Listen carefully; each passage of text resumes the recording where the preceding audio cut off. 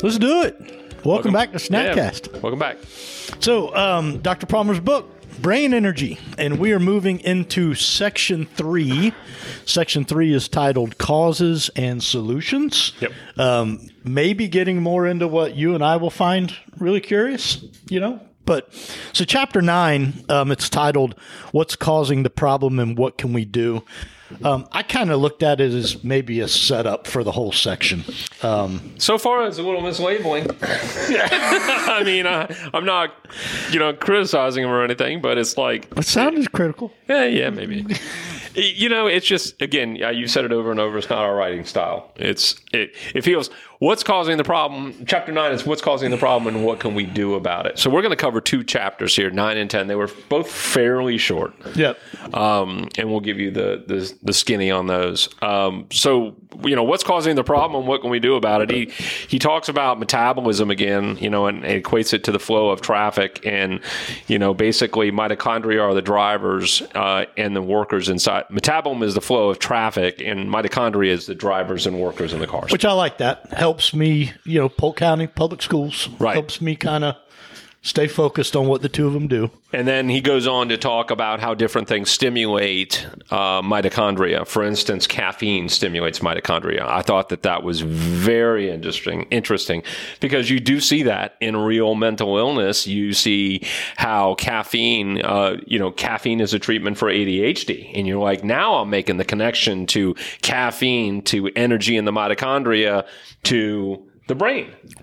Right? And when the mitochondria gets right, the brain gets right. So, I mean, I've seen that in ADHD kids. I've seen that in family members. I've seen that, when they get some caffeine in them, then all of a sudden things start to operate a little more normal.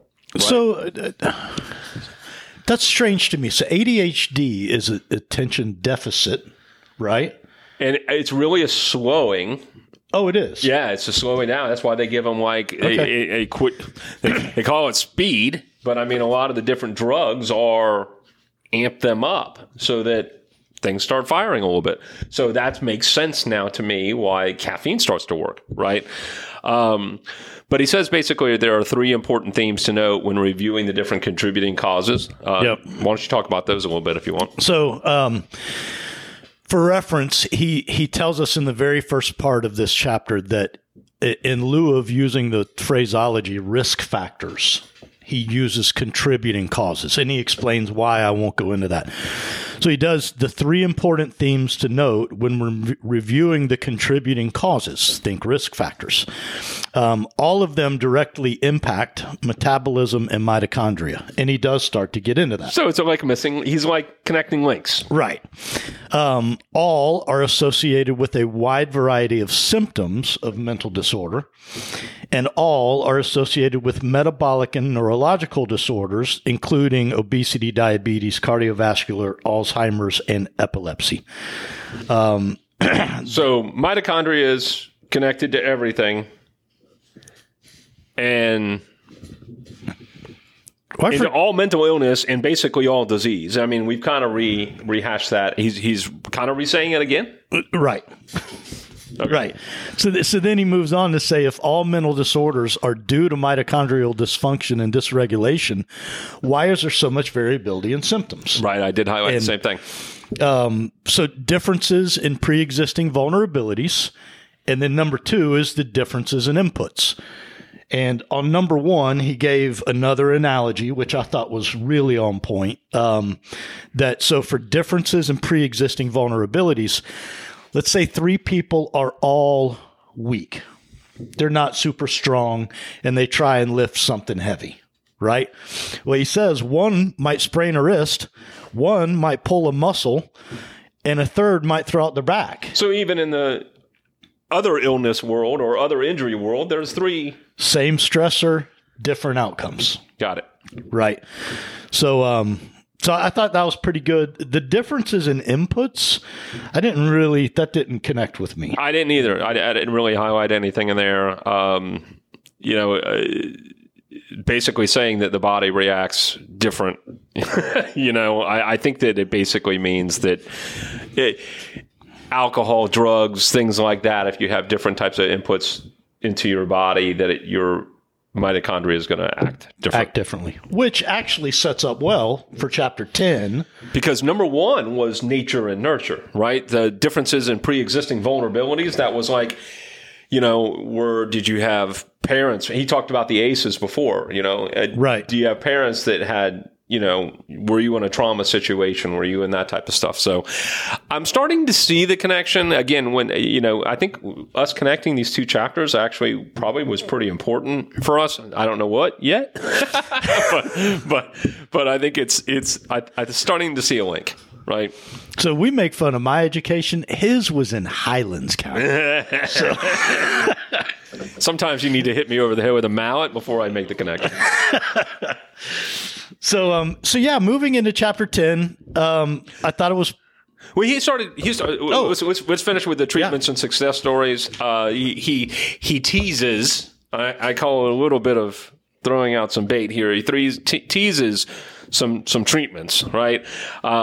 Treatments that can help with mitochondria. Treatments that remove or reduce things that are dysregulating mitochondria metabolism, such as poor diet, exercise, sleep disturbance, medication, psychological. So you can remove those things and it will improve the mitochondria. Treatments that correct for metabolic imbalances, such as neurotransmitter or hormone imbalances, and then treatments that improve metabolism. And he breaks them into 3 different categories. I figured you'd like that. Mitochondrial biogenesis, mitophagy, getting rid of the old and defective mitochondria, and then autophagy. We've talked about autophagy. Basically, repairing, fasting, taking out the trash. We've talked about that before.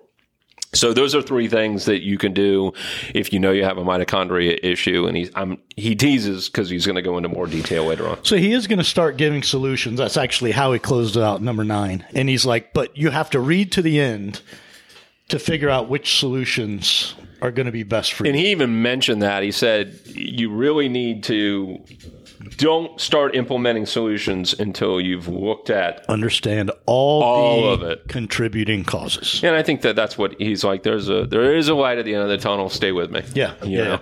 So chapter 10, genetics and epigenetics. The first contributing cause. So genetics, it makes all the sense in the world, right? But it doesn't. So, story of our life, right? He does talk about the Human Genome Project, which happened like back in the 80s, 90s, early 2000s, and where they basically mapped the human genome, and they thought that they were going to get all kinds of information like this gene causes this. And I think in regular medicine, they did. They found a lot of overlap between your DNA and your genetics to your propensity to get something. They didn't really make that case very well on the mental health side. That's correct. Right. Yep. So, epigenetics, just a definition again, is field dedicated to understanding what causes genes to turn on or off. Well, we're not there yet, though, because we're still on genetics. Okay. So the end of the day on the genetics, it said depending on which ones you inherit, they can influence the function of your cells, your metabolism, and your overall health. But the answer to problems does not lie in the genes themselves. It all points back. He goes into all these details, APO3, APO4, APOE, all these different gene types. But he demonstrates that they all point back to metabolism and mitochondria. So It's less truly about the genetics. Now, the epigenetics is a different set of circumstances. The epigenetics, he's basically saying the field dedicated to understanding what causes genes to turn on and off. He's talking about stressors. He's talking about different situations, poor environment. So like womb environment, he goes into a study about when there was a famine. I guess, I don't know when it was. It was in the 40s for the German occupation of the Netherlands. And not only did the children from that famine come out with obesity issues, diabetes, all these other things, health issues, they also came out with mental disorders as well. Yeah. So he's again laying the from the previous chapter, from the nature and the nurture and the inputs, that poor input from the womb can obviously lead to poor outcomes later on. Right. Same thing, the very next section, early life. Yep. We talked about that. A kid that is in a broken home, coming out of poverty, doesn't have enough food, doesn't have enough resources. Obviously, that can affect. It's an outside influence of how our genes turn on and off. The third one, intergenerational transmission of trauma, I thought was probably the most interesting of these. And that actually focused on a parent transferring trauma to their child, and the child never ever actually experienced the trauma. This was they looked at Holocaust victims, and the actual parent transmitted, if you would, the trauma to the children, right? And the children never experienced the trauma. So the children got the same illnesses, a lot of the same things that mom and dad had gotten. But so researchers went and they tried to figure out why. And they're like, oh, they must be teaching them about their trauma. They're delivering the stress. And I don't know if he came out and he said that isn't true, but he did say that cortisol played a huge factor in the children. So, I mean, the children never experienced the Holocaust. That totally makes sense. Holocaust is such a out there scenario that it makes complete sense, right? But I would tell you that there was stuff that my parents simply taught me that today I probably don't have a well-rounded perception of, because I was told to just stay away from it. You know, whether it was drugs or, whatever. Well, I mean, your great-grandparents who talked, or your grandparents that talked about the Great Depression and the stress of the Great Depression, right? We're too far away from that stress to feel that stress. Yeah. I can guarantee you my dad felt that stress. Yeah. My dad had the whole survival prepared kit going on with the dehydrated foods and everything. So he felt that stress. And that's interesting because he got it from his parents. Yeah. My dad didn't go through the Depression, but somehow that stress was transferred over to him. Yeah. Well, I think maybe the most obvious analogy of what epigenetics really do is in the case of identical twins, right? Their genome is, I don't know if it's truly identical or... It's pretty darn cool. Identical. Right. But they grow into different people from their own experiences, their own stress. They can have their own illnesses. Choices, their own... and it all affects, to his point, their own metabolism of mitochondria differently. Right. So here's the big setup, right? So he's like, all right, talking about genes and epigenetics and all these things. And then he says, in human terms, this means that the primary causes of mental illnesses are usually not in our genes, but instead in our environment or the drivers of our cells, mitochondria. I mean, you almost, I highlighted that specifically. I mean, it was like, I felt like that was a setup. Surprise!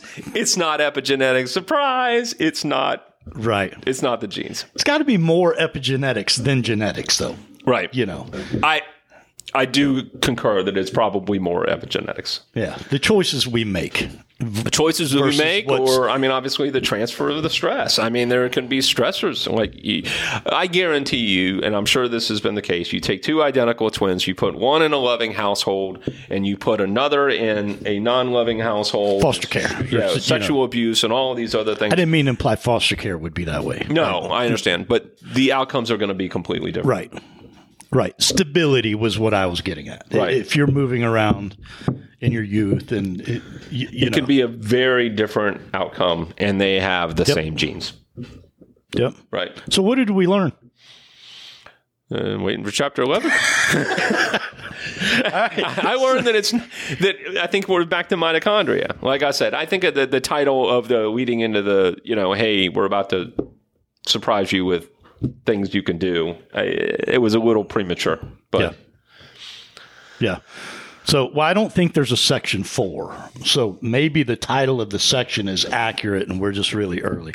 Yep. So chapter 11 will be next. another contributing cause, chemical imbalances, neurotransmitters, and medications. So we'll see you next time. Yep. Questions, comments, concerns, hit us at snackcast@yes.fit. Stay moving. See you.